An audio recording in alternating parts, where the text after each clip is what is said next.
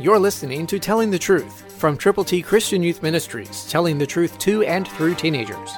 Here is Triple T founder George Dooms. Believe on the Lord Jesus Christ. Let's pray for one another. Listen to Ephesians 6:19, New King James Version. And for me, that utterance may be given to me, that I may open my mouth boldly to make known the mystery of the gospel. Let's pray for each other to go with God's great news. We've put together God's ABCs for you to give to people to tell them how to get to heaven.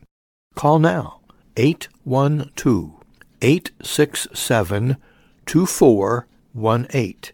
When you call, let us know how many copies of God's ABCs you are going to present to folk who need Jesus. They are out there. Some are friends. Some are relatives. Some may even live in your house. Some next door. Some across the street. Some across town. Some across the world.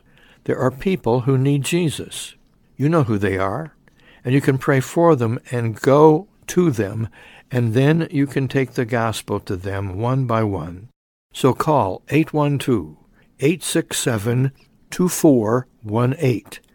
Get copies of God's ABCs to present to people you know who need to know Him whom to know aright is life eternal. Call now. As you call, let us know how we can pray with you and for you. Christ through you can change the world.